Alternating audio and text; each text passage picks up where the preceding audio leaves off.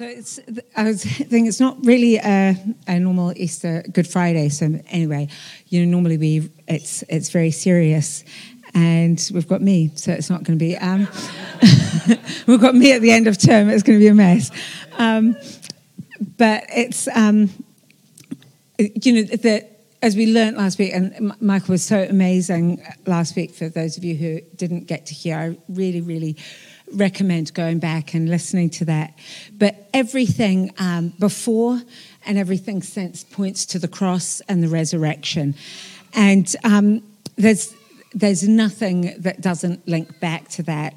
In many ways, every time we gather together, every time we hear the word of God, it is a Good Friday, it is an Easter Sunday service, because it's all meaningless without him. It's all pointless without him.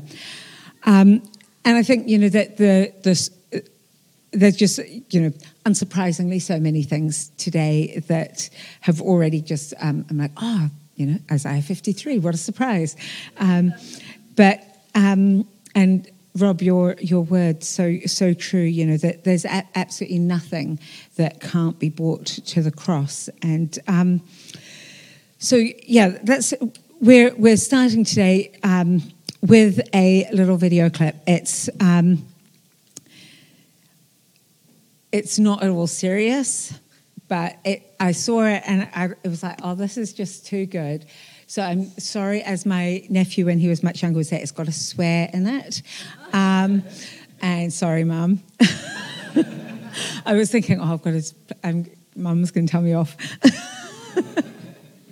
But it is really funny, and hopefully it will help you remember what I talk about today. So,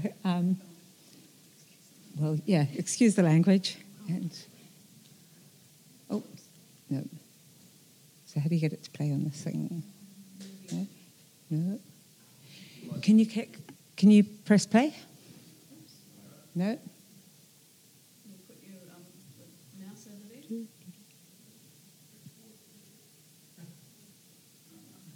We had it before. It's going to work.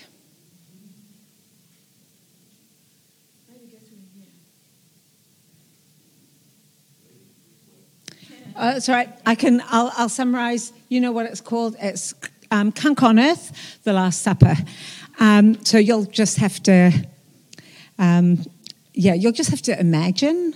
I'm not sure if you're up for that this early on a Friday morning. Oh, here we go. 14th century painting of Jesus having his fateful tea party. The dimensions are all wrong. The room's squashed up so it looks like it's happening in the lid of a cardboard box. Jesus is twice as big as the others, so it looks like he's enjoying an intimate dinner with some schoolboys. Not a good look. And what are those bowls or seashells? It's just shoddy craftsmanship. Absolutely disgraceful. Shouldn't even be in a museum. But Da Vinci's rebooted the same painting. It's a different story. He knew how to perspective the fault of things. Look at the angles of the walls in the Last Supper and the table there. You almost feel like you can crawl inside it and betray Jesus yourself. Okay. So now can you go to the next slide?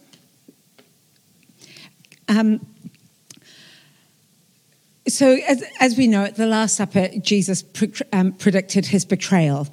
In John 13, he says, I'm not referring to all of you. I know those I have chosen. But this is to fulfill the passage of Scripture. He who has shared my bread has turned against me. I'm telling you now before it happens, so that when it does happen, you will believe that I am who I am. Very truly, I tell you, whoever accepts anyone I send accepts me. And whoever accepts me accepts the one who sent me. After he said this, Jesus was troubled in spirit and testified, very truly, I tell you, one of you is going to betray me. His disciples stared at one another, at a loss to know which one of them he meant. One of them, the disciple whom Jesus loved, was reclining next to him. Simon motioned to this disciple and said, ask him which one he means. Leaning back against Jesus, he asked him, "Lord, who is it?" And Jesus answered, "It is the one to whom I give this piece of bread when I have dipped it in the dish." Then dipping the piece of bread, he gave it to Judas, the son of Simon Iscariot. As soon as Judas took the bread, Satan entered into him. So Jesus told him, "What you're about to do quickly." But no one at the meal understood why Jesus said this to him. Since Judas had charge of the money, some thought Jesus was telling him to buy what was needed for the festival, to give something to the poor. As soon as Judas had taken the bread, he went out, and it was night. Later on, Peter asked, "Lord, why can't I follow you now? I will lay down my life for you." Then Jesus answered, "Will you really lay down your life for me? Very truly I tell you, before the rooster crows, you will disown me 3 times. So when you took communion, when you took the bread, did you get it? Here are 2 disciples. Both have been with Jesus on his ministry. They've seen him work. They've seen his complete generosity, his focus on others. They've seen him healing others, feeding the poor, setting people right with God, reconciling people with one another, all in the most natural way. So natural, it was really hard to imagine. In Luke 22, he warns Peter about his denial. But in Luke 22, he also goes on to remind them that he also cared about the boring needs. You see, in spite of everything, they didn't get it. Jesus knew this, and he said it. He said to them so many times, "You don't get it. Don't you understand? You don't get it. One day you'll get it, but right now you don't." And in this, we see, Peter says, "I'll lay down my life for you." And Jesus answered, "Will you really lay down your life for me?" There's this double prophecy happening here that Jesus is saying, yeah, you're going to betray me, but yeah, you are going to lay down your life for me too. There's both things are true. So, in the same story in Luke, Jesus reminds them and says, "When I sent you without purse, bag, or sandals, did you lack anything?" "Nothing," they answered. He takes care of it all. He looks after it all, big, small, no matter what. And at this stage, the disciples don't really get it. They know something's up. They know it's amazing being around him. But what they see is what's in front of them right then. There's no big picture. There's no perspective. They're jammed in the cardboard box version. They're not the Da Vinci version. Yeah? They're not getting the perspective. At this time of year, we spend so much time often, thinking about Judas.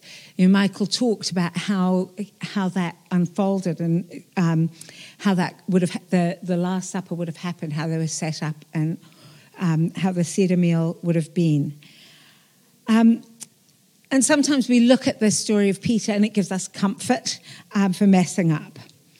But I really want us to take time to this day to examine ourselves and to look at the difference between Judas and Peter, because both betrayed him.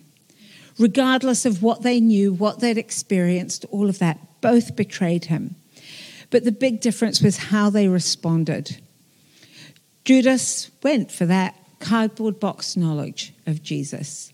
It was crammed in. The perspective was all wrong. Jesus was over there. It was a disgrace. He didn't get it. He just didn't get it. It's the junk food approach, It satisfies the immediate hunger, but then you're just left feeling hungry and a bit regretful about having fish and chips, which is how I often feel after having fish and chips. It's nice in the mouth and not nice in the stomach. And you begin to feel bloated and like something's wrong. And I think this is Judas. Judas had not had a decent perspective of who Jesus was. He hadn't fed deeply. He hadn't drunk deeply of the wine. He hadn't eaten fully of the bread. He really likes, the surface level of it. And sometimes we come to church and it's like, I love the fellowship. I love catching up with friends. The socializing. Hey, and it's really cool. Sometimes you get to see cool things. People get healed, answers to prayer. People give testimonies about what's been happening with them.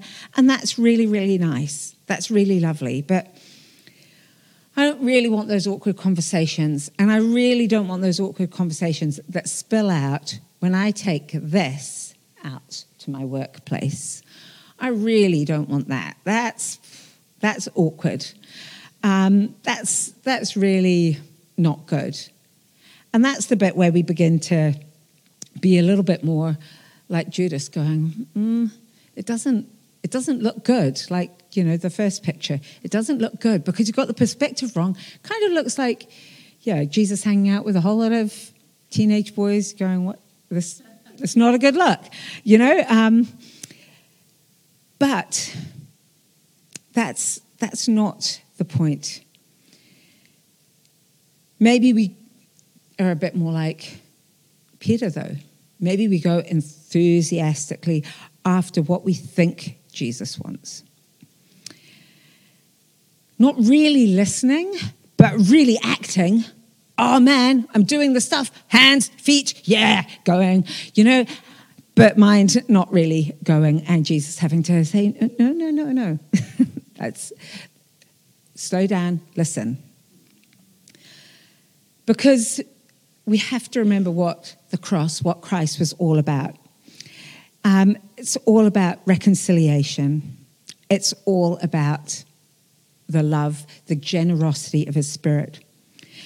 And if we're not careful, we end up getting hung up on things like who can use what toilet, forgetting that someone needs to go toilet. That's a need.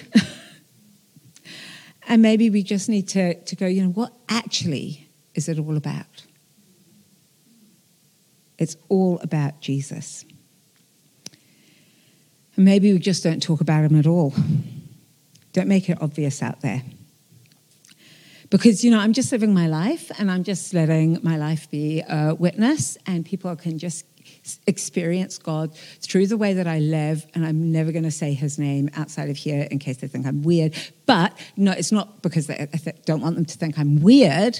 It's because they're just going to see him through me, warts and all, And then we go, people, when I meet them, they think they know what Jesus is about. But we as representatives aren't always great at showing what Jesus is all about. We're not good at listening to him. And we betray like Judas. We deny like Peter. And, we doubt like Thomas. We're embarrassed by the humiliation that he suffered on the cross. We don't want to frame it like that, but really there is this embarrassment of the humiliation. Maybe it's not the fact that he died in the blood and the painful death or the humiliation but what it represents. It represents our sin, the world's sin. And that's really, it's shameful. It is something to be ashamed of. Our sin is something to be ashamed of. But not the cross, not that Jesus died on it. So,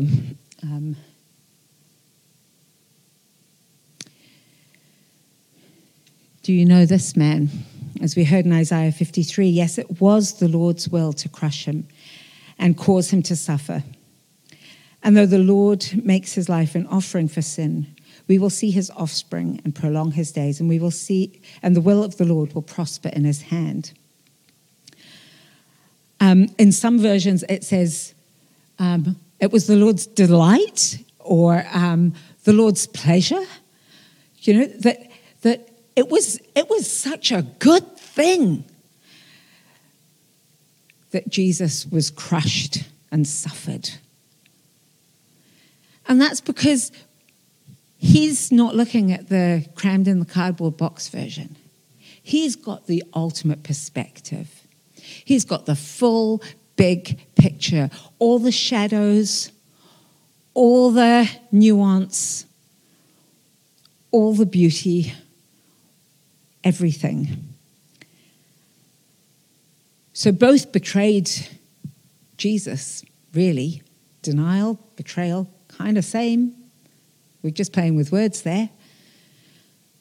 But both ended so differently because one knew this man and one didn't really.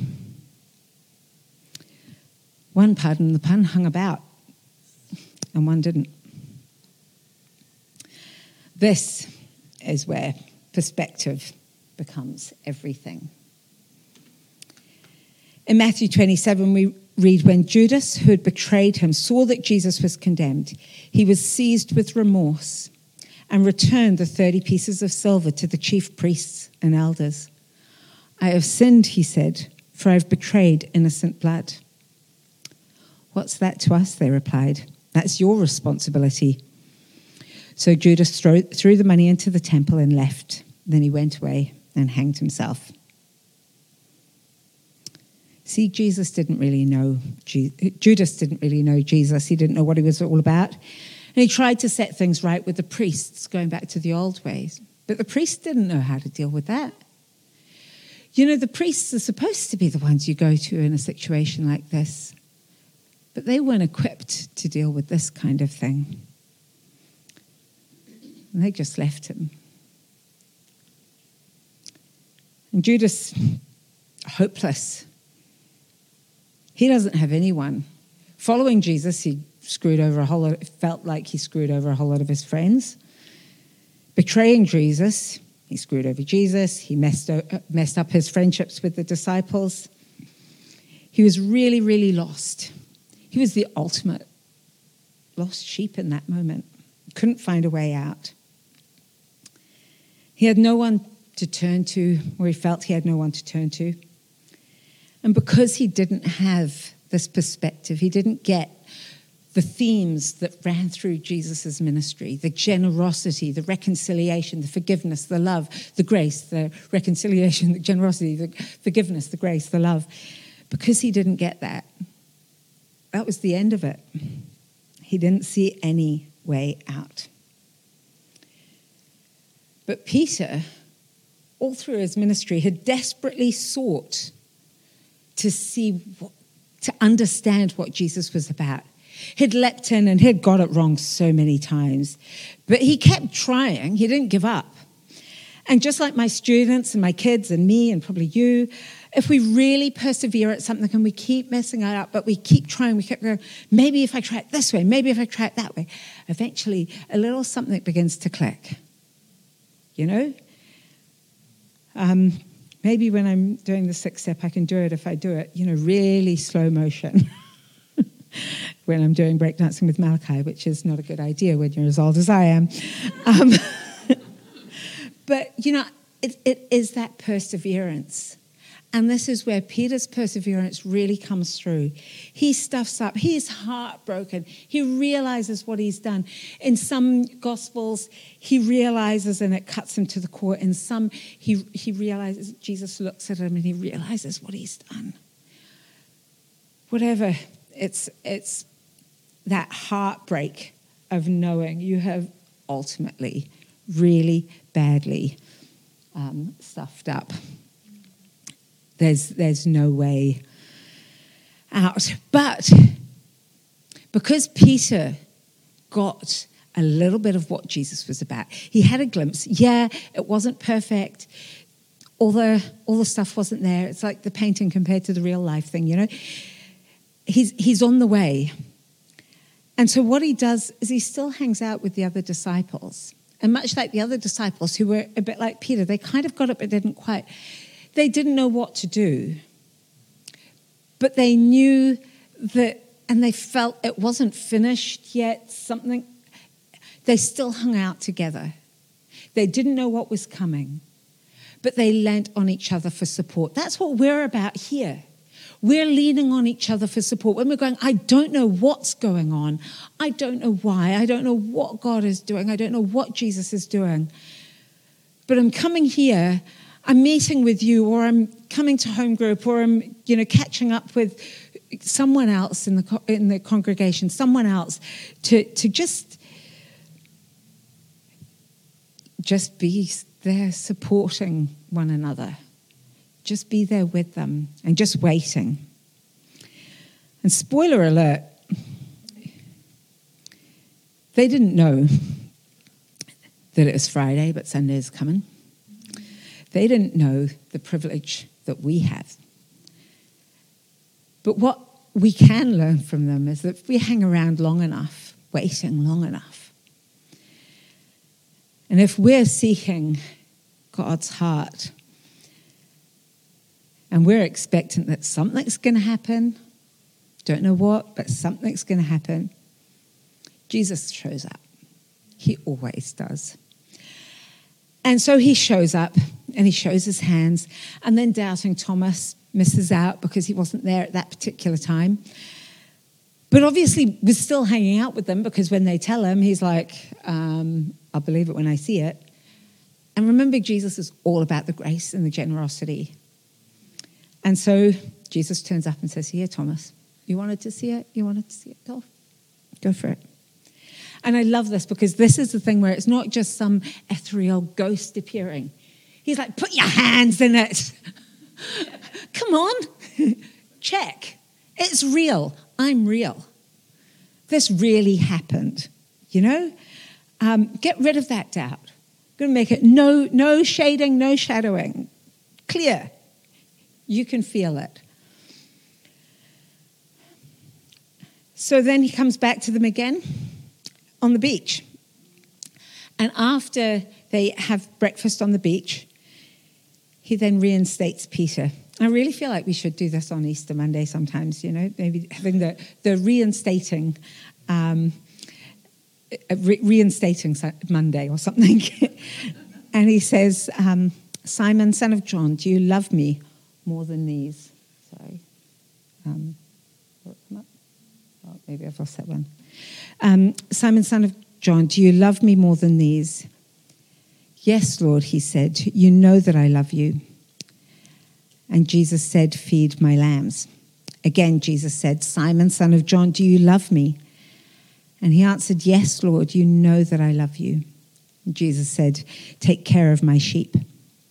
The third time, he said to him, Simon, son of John, do you love me? And Peter was hurt because Jesus asked him the third time, do you love me? And he said, Lord, you know all things. You know that I love you. And Jesus said, feed my sheep. Very truly, I tell you, when you were younger, you dressed yourself and went where you wanted. And when you are old, you will stretch out your hands and someone else will dress you and lead you where you do not want to go. But Jesus said this to indicate the kind of death by which Peter would glorify God. Then he said to him, follow me. And this ties back to Isaiah 63. We all, like sheep, have gone astray. Each of us has turned to our own way, and the Lord has laid on him the iniquity of us all. So the Lord took all our iniquities when we were all lost like sheep. And then he said to Peter, feed my lambs, take care of my sheep, feed my sheep. And this is the church. And this is what we are called to. We are called to feed, to care for, and feed the sheep, the young ones, the new believers, to care for one another, but to still keep feeding each other in our as we are older. So as a truly restored you, we know what it was like for Peter. We've got the Bible, we're lucky. But what would that be like for you? I mean, Thomas went on to India, went to the state where I was born. He was martyred for his faith, but what a life he led, what an adventure. I mean, this is what's kept my mum and dad going for so long, the adventure. And Peter, I mean, you don't know where to begin with Peter. What a life he led. And he was the rock. And this is the guy who could have so easily, at that point, when after denying Jesus, gone, that's it, it's over. I'm done. I can't go back now. And the heartbreak is that Judas never got that. That I don't know what would have happened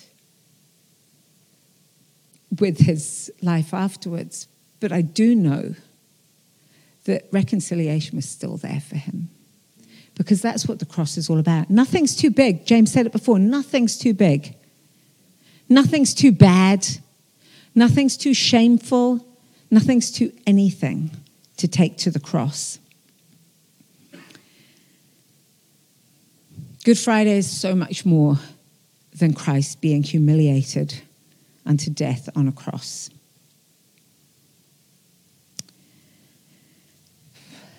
So, to get to really understand Jesus, we need to understand that we are so reliant on him and his grace, but he will show up.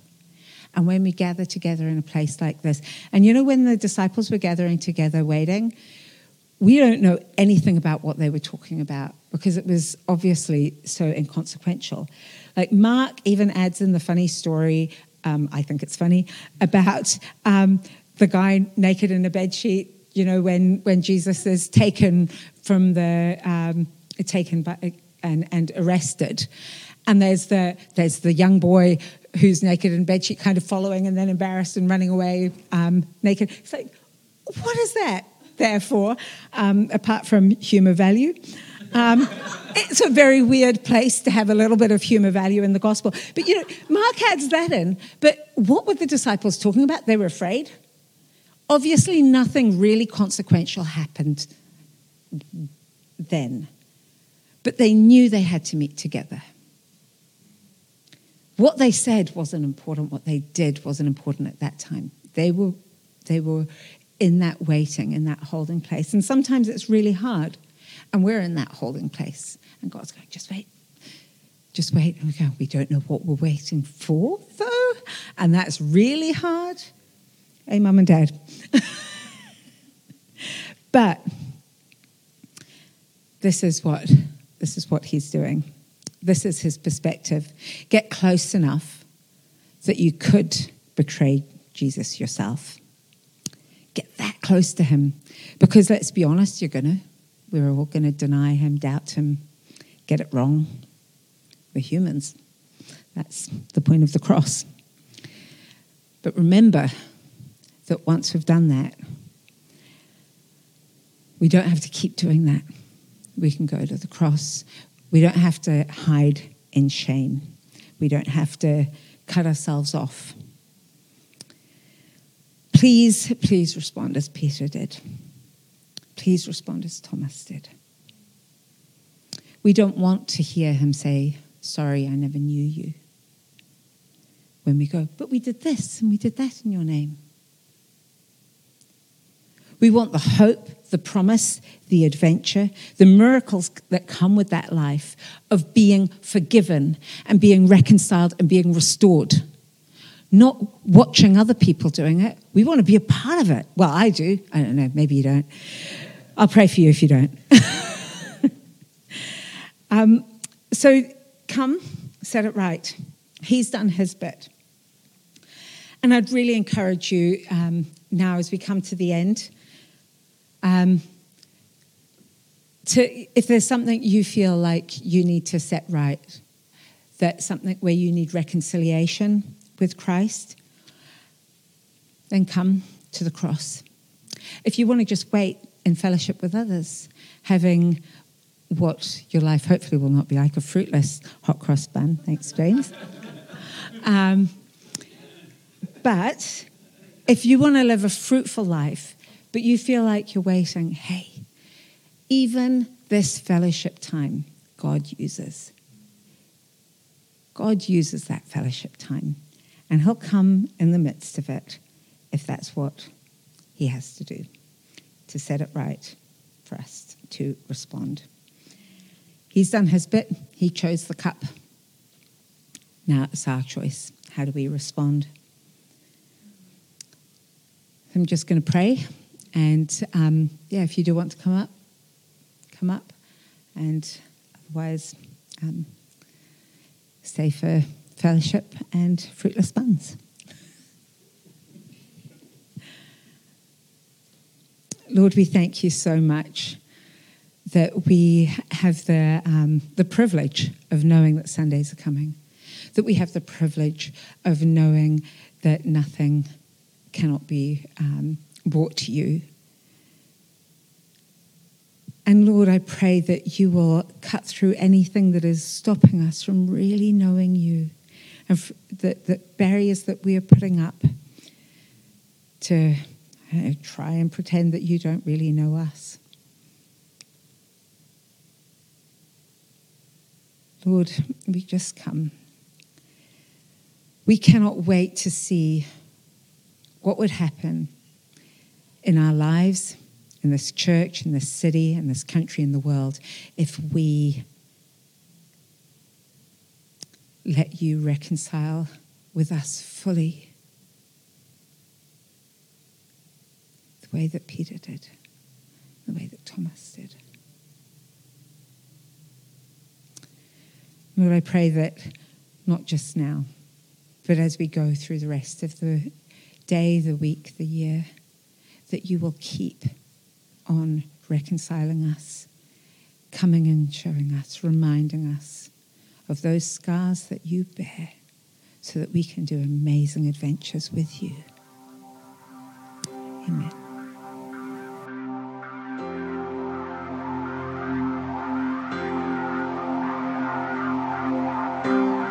I hide here under your shade. I'm held here, covered by grace.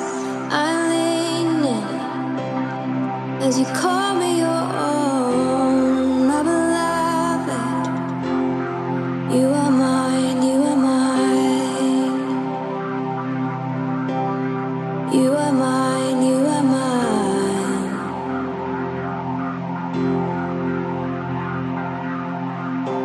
There's no striving and no mask to wear, no pretending, no yoke to bear.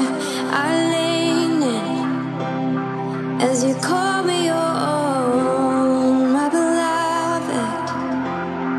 Come abide, come abide.